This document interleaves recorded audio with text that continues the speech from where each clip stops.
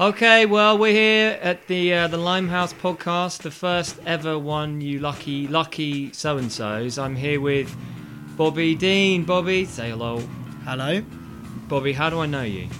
So I think we met somewhere in southeast London in a pub, probably. Yeah. Not an ordinary pub event, one with lots of political geeks. Yeah, no, I think the first person I saw from across a crowded room was your glossy, silky Adam Lallana hairstyle, and I thought, my God, that man is young, he's dynamic, he's surely dynamic and political. I must go over and chit-chat with him.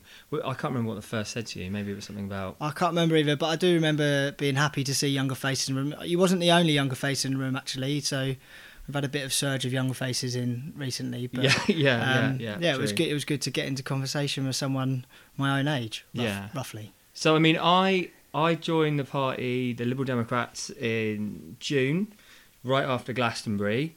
So that's just over 6 months ago, and it feels like about 5 years ago. How long have you been in the party? So I joined in 2010, so 6 years almost now. So all coming up to 7 years, I guess now. Wow. I was quite young when I joined. I was 20. I was at university in the area, and there was a general election on, and I was a politics student, so I thought I should get involved. Blimey O'Reilly. Yeah. So, like, just to give anybody who's listening a rough idea of what we're about. I've always been a bit of an armchair politician, probably because of my dad, bless his heart. And Brexit just really did it for me. What brought you into the party? Yeah, I mean, I'd say I'd probably had the opposite background. None of my family were political, and I didn't grow up in a political environment, had no interest in it really. Kind of fell into it when I got into college and eventually university, and then the way I found my way into the party was that there was an election on while I was studying, and I felt like, well, if I'm studying it, I need to get involved. So I looked at all of the party's manifestos, and the Lib Dems just seemed best for me at the time. It might be because I grew up under New Labour and watched that fall apart, and I'm proud of my working class roots. I don't think I'd ever be associated with the Conservative Party, so the Lib Dems are the best fit, really. I mean, I feel that the face of the party has changed quite a lot since, obviously, it's changed a lot since 2010. But I mean, under Tim Farron, it's taking, and with maybe the tide of Brexit, it's all, the Liberal Democrats are starting to change a different brand almost behind them, but because of the 48 versus the 52, which is kind of cool. And I think Tim Farron's slowly kind of gaining a bit of momentum. Yeah, I would agree with that, but I wouldn't want to put it just down to Brexit either. Obviously, that's been a big thing for us in terms of getting some publicity and making people realise we're the right party for them. But there's lots of other things as well. I mean, a lot of the work that we did in coalition, we weren't getting credit for. That was partly because we were talking about stuff that we'd stopped, but we had no evidence for it. Now the Conservatives are in on their own. There's evidence for that stuff we stopped because they're doing it. And people are kind of realising, we did do a good job in there. And the other thing is we grew up a lot as a party professionally. We went in there as a bit of a protest party. Things like our press operation or whatever were criticised early on in the coalition years. And now you see on Twitter, people like Kevin Maguire saying that we've got the best press operation going in politics. Always quick to respond, certainly quicker than Jeremy Corbyn's Labour and so on. So I think we did a lot of sort of growing up and understanding what government looks like as well, so we can compete on that front too now. Yeah, so that's good. I mean, I think people are getting a rough idea where we're coming from, but I just want to maybe ask about some local issues, particularly today that came up in the news about renters' rights, letting agents and rogue landlords and stuff.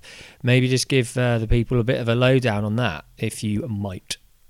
Yeah, I mean, I think this is an issue that our party as a whole wants to take on, and it's just going to get bigger and bigger because the number of people that are trapped and not there by choice in the private rental market now is increasing by the day. There's a few problems with the rental market. I mean, it's the most expensive housing market to be in. It's the least secure, and it's the least safe if you want to talk about conditions as well.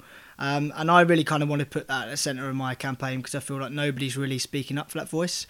I know there's a large proportion of private rented people that will be there voting in Brockley. Yeah. And I'm a renter myself, and I've experienced firsthand all the issues that there are in the market, and too many young people like me have had their aspirations capped. Yeah, so when we say campaigning, Bobby, we should probably point out, Bobby is a PPC. What does a PPC stand for? It means prospective parliamentary candidate, which basically means that I will try and be the MP for this local area. And the local area is Lewisham, Deptford. Of course it is. Yeah, I'm playing dumb here. I knew all that. Yeah. Yeah, I totally knew. This is just for the listener. Yeah, this is and Rosie, my dog, on the sofa next to us. Why should I care if someone's in sort of like a slightly vulnerable situation in letting or in renting? Yeah, I mean it's only going to become a problem for wider society if people are going to be sort of trapped in the conditions they have to live in now. I mean, I think the most salient one for a lot of people is security, actually. You tend to sign up to a 6-month contract. After that, it might go rolling. Very occasionally, you might get extended contracts of a year or 2 years. But if you think about planning out your life and not being able to afford to save up for a deposit to get a home because of how expensive the sector is, then you don't get a lot of security there. I'm going to turn 27 this year, which isn't that old, I know, but it is the start of the sort of time that I'm going to start to think about the future of a family. And you can't really bring a family into a situation where you might have to move house every sort of year or two, which is what I've had to do since I've been in London. I've been in London 8 years and I've probably moved about 7 times. So security is a big one. But at the other end of the scale, because of the lack of regulation in the sector, you've got people living in really poor conditions. I'm talking about sort of the basic needs of a house not being met, not having the checks on electricity and gas, leaking roofs, mould that's getting out of control, things like that. Because there's just under regulation in general at the bottom end of the scale, that's going on. Yeah. Why hasn't anything been done about it? I think it's mainly because it's happened quite slowly and quite quickly at the same time. So if you look over the last sort of 30 years, you've only got to go back 20 years in history, and the private rental market is very, very small. It's mainly seen as a transitional market. You get younger couples and so on, move into there, save up for their deposit in their homes, move into private sector housing. Also, sort of 20, 30 years ago, you had a lot more social housing available, so those that are really in need could get a house from the government. Yeah. And now we've been selling off our social housing and not replacing it. Meanwhile, the private sector market is getting out of control, so prices are going up and up and up and pricing out further amount of people. So that's leaving a much bigger proportion of people. And in London in particular, where there's an extreme bubble with this, because you've got a lot more buy-to-let landlords, by which I mean people are buying properties specifically to let them out and getting loans out to do that, and also just invested landlords that are buying up properties and kind of leaving properties empty and so on, and exacerbating that market here in London. Well, sorry, just to interrupt, but buying up land and just sitting on it and waiting for it to become more valuable. So that's obviously reducing the supply of housing in London as well, and the combined effect of all that means that now all of a sudden prices are rising very, very rapidly. I've been living in London for 8-9 years, and I used to be able to get a house of a similar sort of condition to one I'm living in now for £450 a month. I'm now paying in excess of £700 a month. Yeah, that's so it's mental. And you can imagine the people that are being forced out of London because of that, and you can imagine the people that are just struggling and becoming homeless. I mean, if you speak to charities like Shelter, young families that are coming in now are in work but cannot afford properties in the places that they live and work anymore. But yeah, then the situation is severe. I think politics is behind it to a degree, because the two largest political institutions in the country have traditionally done two things. One defends landlords and property owners and promotes property ownership and kind of forgets about the people that are not even aspiring to do that or can't aspire to do that. And the other one wants to focus very much on social tenants and the welfare state, and would social tenants. Yeah, so people that are renting from the government or are getting housing benefit, and want to look at that as the way of treating the problem. The issue there is we kind of invented housing benefit because we realised we didn't have enough social housing available, and therefore some people have to go into the private sector market and have the rents topped up by housing benefit. But that's created a bit of a perverse incentive for the market because they can continually put up prices and the government's going to fit the bill. Yeah. At the same time, you go to a lot of agents and they won't let to people that have got housing benefit as part of their income. Why? Because they're risk or what? Yeah, they just see them as a risk area, and also lots of the stigma attached to people that are on benefits and so on. So that is something that's just not working out at all now, and it's just pushing up rent prices all the time. Is it? I mean, for me, it's all just going to the job centre and getting a job that 5-10 years ago would be like, yeah, I can do this now. I can function. I've got a level of pride. I've got a level of dignity. But now it just seems to me that you could be on 30k, and reach the age of 35, 30, even your age, maybe 27, and go, right, yeah, I'm earning enough now. Let's think about saving. You can't do that in London. No. You can't do that on 30 grand a year and rent and save, right? No, you're living month to month. I mean, I talk about my personal experiences sometimes, but I know that I'm in the kind of middle of the scale here. I know that actually I'm quite happy with the job I'm in, and that I know that I'm earning a reasonable wage for London. I'm by no means in the worst condition, but I am still living month to month. Once that rent and bills goes out the door, plus your sort of regular food bills and so on, there isn't a lot to spare, and it is often that last week that I'm just trying to make it through to the next payday. Yeah. And in that sort of situation, it is impossible to save, and therefore my aspirations of owning a home are nil at the moment. They are nil. I don't imagine a future of being able to own a home, and that is something that's changed within a generation, and we should not just accept as what happens. Some people want to sort of propose the idea like, oh, but look at the continent, lots of people rent Germany. People just rent. Yeah. So, maybe we as a nation need to get used to that idea, but I tend to think that comment comes from people that are already comfortable in their own sort of owner-occupied properties. Yeah, and why should my generation be robbed of that opportunity that my parents had? I know, I agree completely, and I think it offers a level of security that we can't turn our backs on. I think it's quite interesting these plans that have been announced today about affordable homes. It does seem to me, what was it we saw on Channel 4 News just a few minutes ago.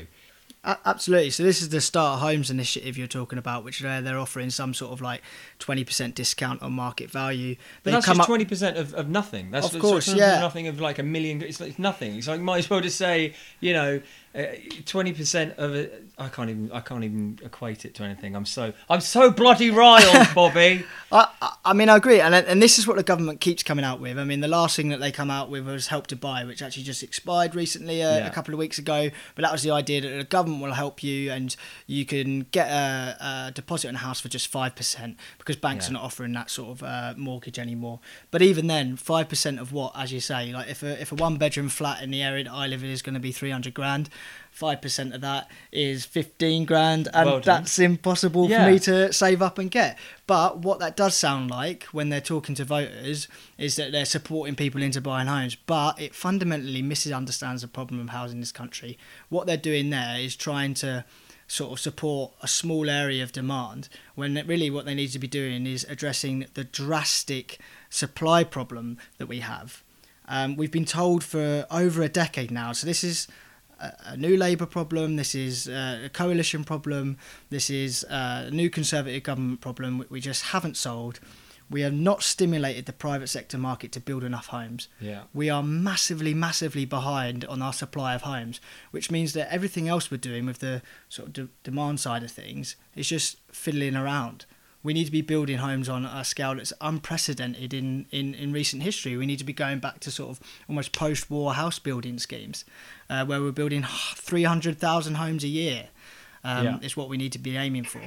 So we're going to broaden it out now to progressive politics, the more united, Compass, that kind of thing. I mean, my first thing was when I progressive politics when I was at Glastonbury Festival years before that. It kind of like was in a nutshell. It was kind of like along the lines with proportional representation.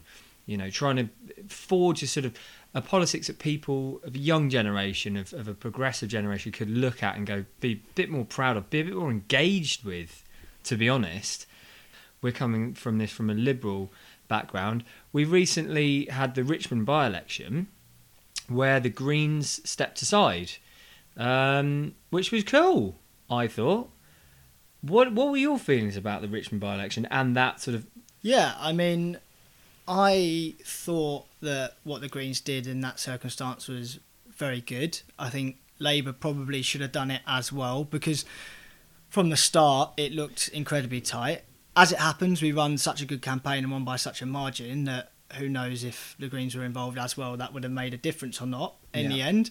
But that's not the point. The point is that as we started out, we started thousands and thousands behind, and it seemed like getting rid of a Brexit billionaire bloke like Zach Goldsmith, who just ran a campaign he had in London, would be a very, very good idea for people that are progressive. Yeah. So I'm really happy with that decision they took. I guess my nervousness about Progressive Alliance as a thing is that some people seem to be intimating that it needs to happen on a national scale. It needs to be some sort of grand deal as we go into the next election. I think they're much better off being agreed on sort of a candidate by candidate, constituency by constituency basis to avoid the sort of dangers and pitfalls of there being a grand deal that collapses because somebody doesn't like something that happened in one particular local area. So you feel like there are too many there's possibly too many moving parts to make it a solid thing for the future. Some of the mantra around Progressive Alliance with a capital P and a capital A is that we need to shut out the Tories. Yeah.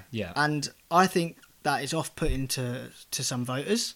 Bear in mind that the Conservatives are in right now because voters are voting for them. Yeah. And if we have kind of a left-wing bias to the Progressive Alliance to the extent where it's just we don't like Tories full stop and we need to stop Tories full stop, then it won't work. If it is, on a candidate-by-candidate basis or constituency basis, we think it's better if we step aside for this party or this person, that's much better. Well, because their agenda is more in keeping with something that is centre-left or left? No, because of the values that we want. So, for instance, this is where I think More United are getting it right. They are not saying that we will support Labour, Lib Dems and Greens and fuck the Tories. We will never support them. They are saying we are apolitical. We're going to back the candidate that has the best chance of winning and has these values that they sign up to. Okay, so it's value-based then, yeah? Yeah, values-based. Yeah. So, and those are progressive values as well. Yeah. And I think some people on the left need to come to terms with the fact that there are some people that are on the progressive side of the Conservative Party, and as a Liberal, there are some progressive Conservatives that I'd much rather have than some of the more liberal. For me, Anna Soubry, progressive, right? She speaks her mind. She's a wacky girl, and there are some wacky boys. Lembert Opek, not in the party anymore, but still wacky as hell. If there is going to be progressive politics, proportional respect for proportional representation, etc., we need to engage with those people and stop saying that these Tories they're out for blood. They're the nasty party. There are people such as Amber Rudd, Liz Truss, etc., who can't stand up for judges and want all foreign workers out on their ear. Yeah, I guess in principle, this is what I'm getting across. Like, I am not ashamed whatsoever of the fact that we went into the coalition Conservative government. I felt like it was the right thing to do, and I felt like it's not intolerable to be working with a party that you disagree with, and I would remain in that position in the future. However, I guess if we're talking about wanting a more plural style of politics, the means to achieving that is proportional representation. Okay, well, I hope you enjoyed that segment of the show. Just going to try something a little different now. I'm going to drop in an interview with Neal Lawson, the head of Compass, Progressive Alliance, Progressive Politics, rather in keeping with what we've just been banging on about. Well, I hope you enjoy it as much as I did. Cheers! I was brought up in largely a very kind of a working class, but comfortable working class, very well supported, were very well loved and cared for kind of family. And I've grown up with a sense, and I got from the values I got was that you always look after other people. you always put other people before yourself. That kind of like rubbed off on me, and I've got quite a inexhaustible sense of kind of love for people. You know, I believe in people. I think everyone is fantastic and everyone deserves a chance and should be given multiple chances. And that if you believe the best in people, there'll always be a small bunch that will let you down. But actually, most people will respond to that. Yeah. You know, so I kind of driven by a very sort of humanistic, you know, sort of ethical, sort of quasi-spiritual a bit kind of sense. I'm not religious, but, you know... Yeah, but I think that's a lot of people were drawing from that now. I think more and more not advent, but the realisation of Donald Trump, people are starting to go, I've never been religious before, but holy shit. You know, Jeremy Corbyn is someone that I can't quite get my head around in terms of the tribalism that he seems to want to let go of, but can't let go of. Yeah. So... cross-party alliances, and someone like Clive is really on board with it, but someone like Jeremy saying not having it, where does that leave you feeling? It leaves me feeling that I'm very glad that Clive Lewis is about, you know, and Caroline Lucas is about, you know, and you know, a whole range of people that recognise that sense of humanity, that sense of love and care for others, you know, has to cross party, you know, tribal boundaries. You know, I can't, you know, feel any more or less affectionate about someone in the Green Party or the Liberal Democrats or, you know, or anyone else. You know, I think that this politics of division, you know, and of othering groups politically, socially, economically, culturally or whatever is terrible. And, you know, the more, you know, so that we have a term in Compass, it's called the Open Tribe, which sort of recognises... The Open Tribe? Open Tribe, yeah, which is supposed to recognise that we come from a place. You come from the Liberal Democrats, I come from the Labour Party, other people come from single issue causes or, you know, whatever it is. You come from a place. But unless you're open to others and welcoming of others, so we don't kind of dismiss tribalism, as I say, we come from somewhere. Yeah. But, you know, the tribes that survive and thrive are the ones that are open. If you're just closed, the DNA just dies. There's no vitality, there's no experimentation, there's no adaptation. So how can you kind of open yourself out, remain true to your kind of core values and where you come from, but open yourself out to others and push yourself to be tested, you know, and developed and work. I mean, you're saying that, you know, Progressive Alliance and Compass is really, like, people want to know. Yeah. You know, which is a great thing. In 20 years' time, is this... How do you fit in 20 years' time? Are we going to be better? I don't know. We was talking football earlier before we turned the recorder on, and no one could see Leicester winning the Premiership, you know, and no one could see Brexit happening really, and Trump and whatever. You know, you can guess at these things. So I don't think we know. I think we know that the culture in which we operate in now means that things happen really fast, and things happen via, you know, by networks, by negotiation, you know, by collaboration, that no one's in control, no one's commanding, that the levers you pull in life, in work, in politics or whatever tend not to work. It's all about relationships. And that cultural kind of 21st century sweep is going to keep on, you know, we can't run away from that. We have to embrace it and we have to work out how to work with it. And, you know, and Trump and Farage and people like that are the morbid symptoms of an age that's dying, where people are thrashing around trying to find simple answers, strongman answers, etc. But it won't work, you know, and we'll have to go through that process of finding out that it doesn't work. Do you feel like maybe this is your time, now all this stuff has happened, it's your time almost? I mean, Mark said we make history but not in conditions of our own choosing. You know, in some senses, that immediate stuff, I mean, I think Corbyn, you know, isn't going to work. You know, I think that's pretty self-evident. I don't think Trump's going to work. We need a kind of modern progressive formulation.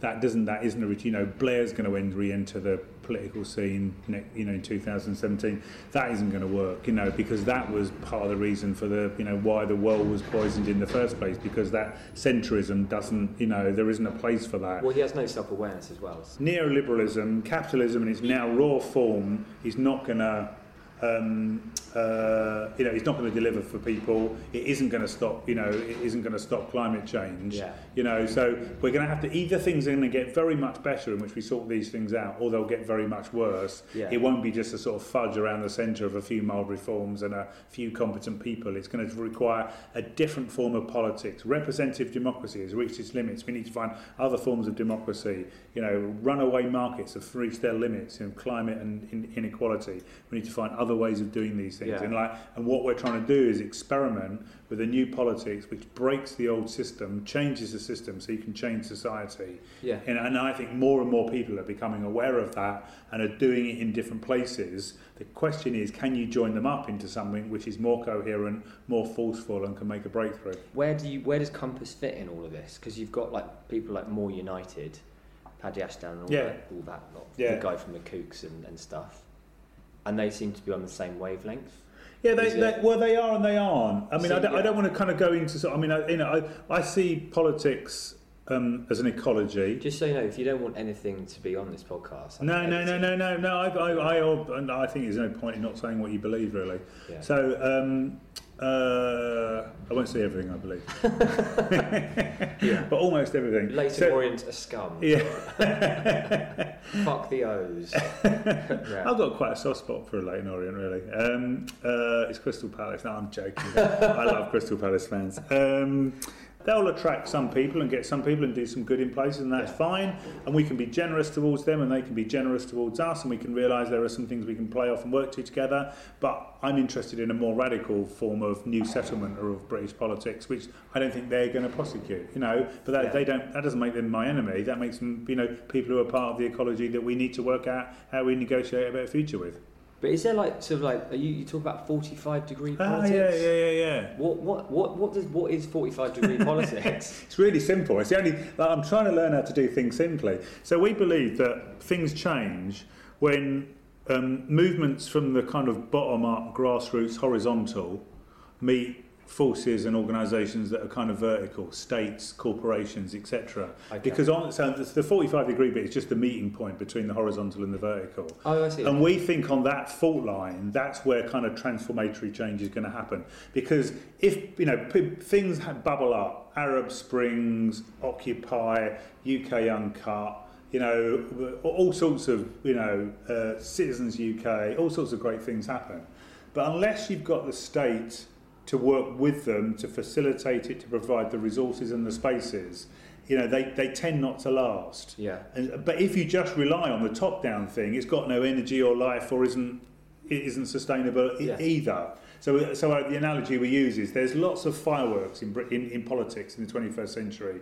There's darkness, something happens, the sky's lit up, and you see the train ahead of you, then all of a sudden it goes back to darkness again. As I say, Occupy, books that come out like Piketty or The Spirit Level, or, surges around the different parties, and it all, then all of a sudden it dies off again. And we're back to square one. You're back to square one, and you're back to darkness. And how do you move from fireworks to floodlights? How do you keep the light burning so that people can see where they're going and understand the lie of the land ahead of them and can head broadly in the right direction? Yeah.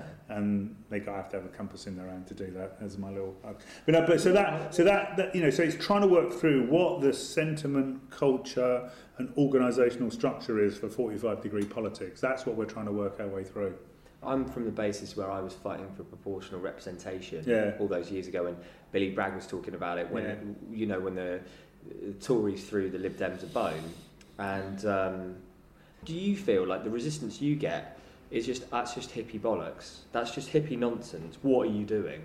Yeah, there is a bit of that, and I think we have to turn it in from hippie bollocks into. This is the governance system of the 21st century, the kind of plural, democratic, negotiated, relational way of doing things is the sentiment, not just for politics, but it's how companies will operate. It's about how families, the idea that the strong father is now the boss of the family, as opposed to negotiated settlements within families. Okay. The same thing works in corporations, in business, in civil society, in the public sector through ideas like co-production. We've all got a voice and a say, right? And you've got your little iPhone thing there before you. So we know everything. We can talk to anyone. We can understand anything. We can make organising is brilliantly simple and easy. Yeah. So that that we've moved away. We call it the kind of culture of Facebook.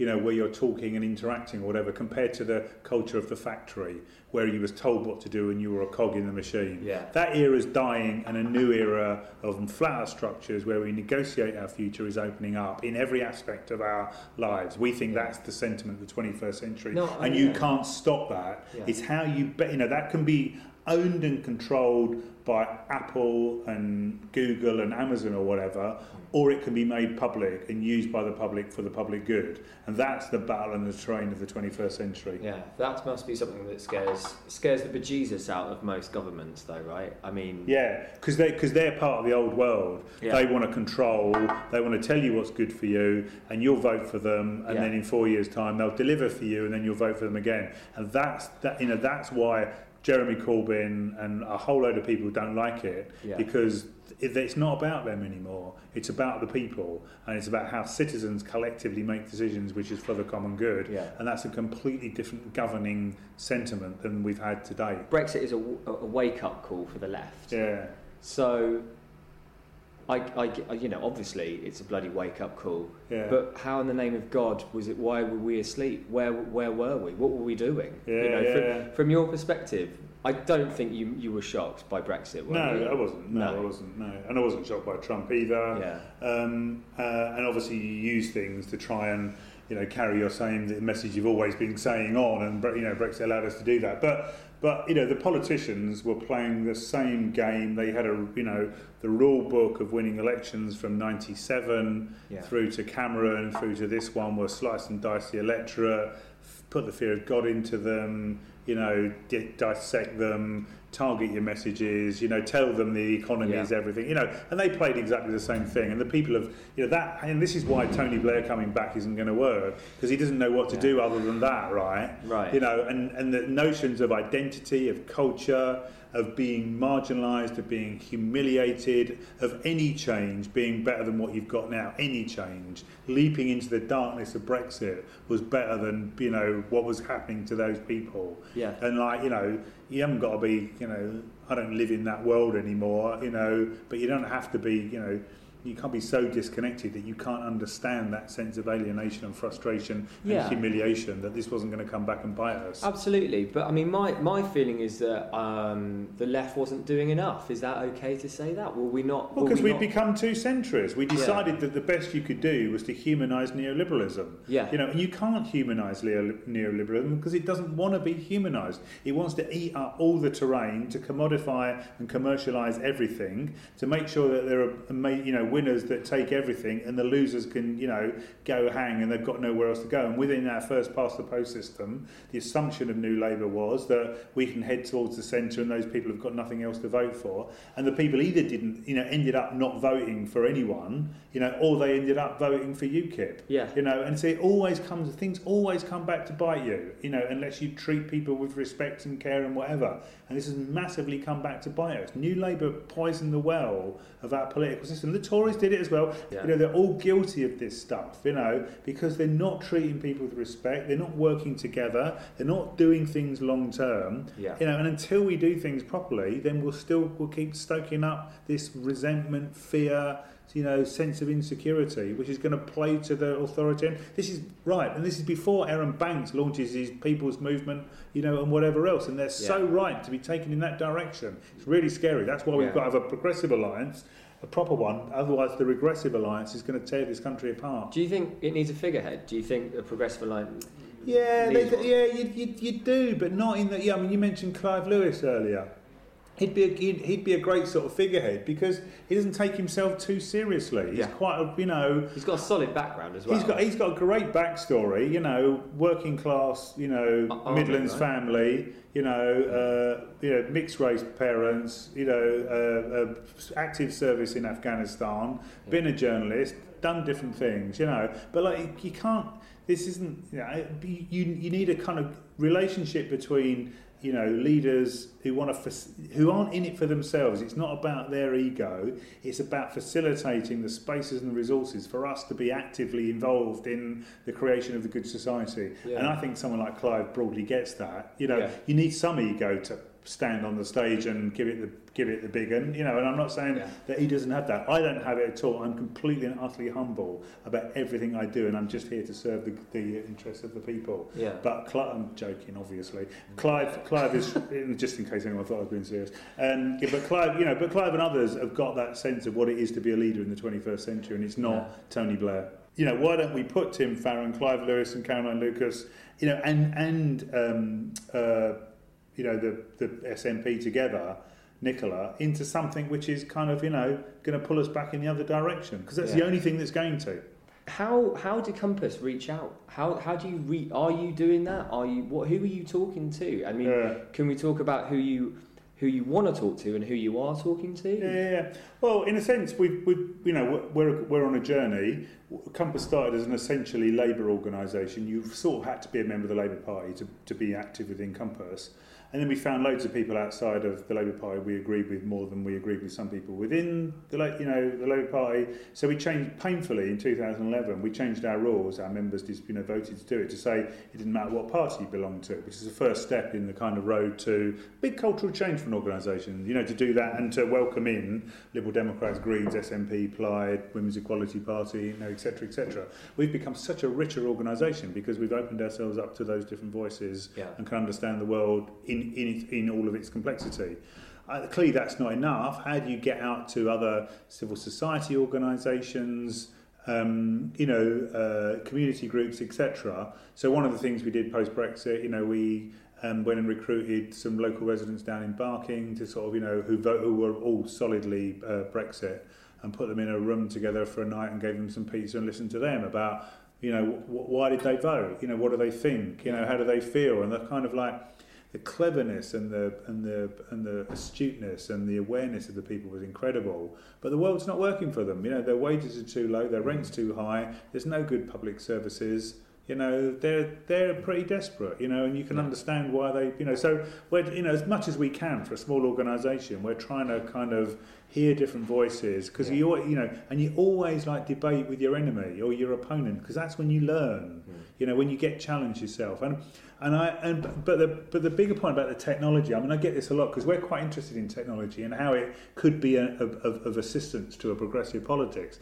And everyone goes and then they say, but it's just an echo chamber and social media and people talk to themselves and whatever. And I say to you, well, give us your phone then. Let's not have it anymore. Give up on it. It's the culture and the technology of the moment and the future, whether we like it or not. Right? It's not going to go away, and we have to work out how we bend it to our values. That's the only struggle that there is, really.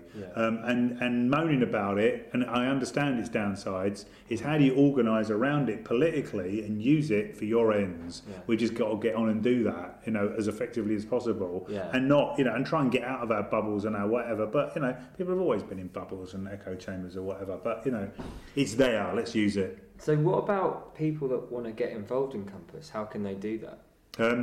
You can go to our website, which is something. It's compassonline.org.uk. You can find us on Facebook. You can find us on Twitter. Where we want people to set up local progressive alliance groups. We want people to help with how we frame this. We need since Brexit, Compass, when it decided that it wasn't solely Labour, went into slight sort of doldrums because people didn't understand how we were going to influence things. If you're not just going to influence stuff through the Labour Party, what are you? And we're going, well, we need this progressive alliance. And until Brexit, no one got it. And then when Brexit happened, people have been switched on. So people have been calling, getting involved, setting up local groups, wanting to help, et cetera, which is great, So, in terms of, like, if someone's listening to this, they're going, how do I get involved in my local community? Is it all via website? Yeah, and we've got, there are local groups not everywhere, but more are springing up. And what's really nice is we get in touch, people get in touch. So I've just started a progressive alliance group in Tunbridge Wells or whatever, and we just had a by-election in Telford last night, and we did a deal with the Liberal Democrats and the Greens and whatever, because people are, we can't orchestrate this. This is just too big and too amazing, So, but it's all bubbling up and it's all happening. which is really interesting, and kind of like, so how do we all surf that wave and direct it to be more effective? And it's an interesting challenge which we're trying to work out how to do it. So do you think in like 20 years time or whatever, 30 years, there'll be someone else working at a book pulping factory if we do indeed have books, physical books, and they'll be taking your book. I hope so. Looking at the great not in a negative way, but just do you think there'll be someone working 17, 18 years old and they'll find this book, Compass or Progressive Alliance, and they'll take it home, and that'll for you would be and that is honestly the most the most important thing to me. So you always remember the people and the incidences that kind of brought you on, and the people who mentored you, and the people who gave you inspiration, and all of that, and that's we're all turning the wheel, we're all kind of pushing it, trying to push it forward and make the world a better place. Sometimes that's really hard work, sometimes you have the wind in your sails and it becomes easier, but doing your bit during your life the best you can, and encouraging others to do it with you and do it better and bigger and whatever, that's got to be the best thing you can possibly do. Well, absolutely. So we all hold on to that, don't we? Yeah, well, I don't know. I think and in some senses, there's a kind of there can be a culture of contentment that doesn't stir people into action. Well, climate change, there'll be another financial crash. We've had Brexit, we've had Trump. Our enemies, could start wearing uniforms at some stage in the not too distant future. There is a really, the machines are coming, the robots are on the march. There could be food riots. There are issues that we have to solve politically about how we distribute the wealth of our, of our world and our country without destroying the planet. We need a politics that's going to deal with that and establish us as kind of fully flourishing human beings with all the love, care, and generosity that we have. Now that's becoming imminent. We can't hide from that much anymore. So let's do it. Who are your heroes? My hero for when I was young, when I first joined the Labour Party, was undoubtedly Tony Benn. Yeah, undoubtedly. And I think looking back, there's a level of naivety about Benn's politics, but there's also he inspired me, and fired me up when I was a kid, and that was that's an invaluable thing. A beautiful speaker. A great orator, and made the world feel simple and change doable. I think he never went beyond that, but played an amazing role. There's a particular sociologist, a guy called Zygmunt Bauman, who's a Polish sociologist who's been the most profound intellectual impact on my life. He talks about the switch from a producer society to a consumer society, and that's my book that's been pulped is one on consumer society and the kind of ravages of what it does to us, and how it both kind of individualizes us and gets us to compete with each other, but it humiliates the people who can't be effective shoppers, consumers, and how we hate. What drives us on to be on the treadmill of the consumer society is the thought of falling off and being like those people, the poor people who can't keep up, and how much, not only do we keep them poor, but we use them to police our own behaviour by othering them, by humiliating them, by fearing being like them. And Bauman opened my eyes to all of that in a most cruel. Yeah, a bit like that. Yeah. And how does a society reproduce itself based on that level of fear and hatred and insecurity? And while that whole consumer society is burning the planet up as well, so I see that as fairly a central problem. So the idea about that then is, how do you go beyond that and have a more seductive life than buying stuff you didn't know you wanted with money you haven't got to impress people you don't know?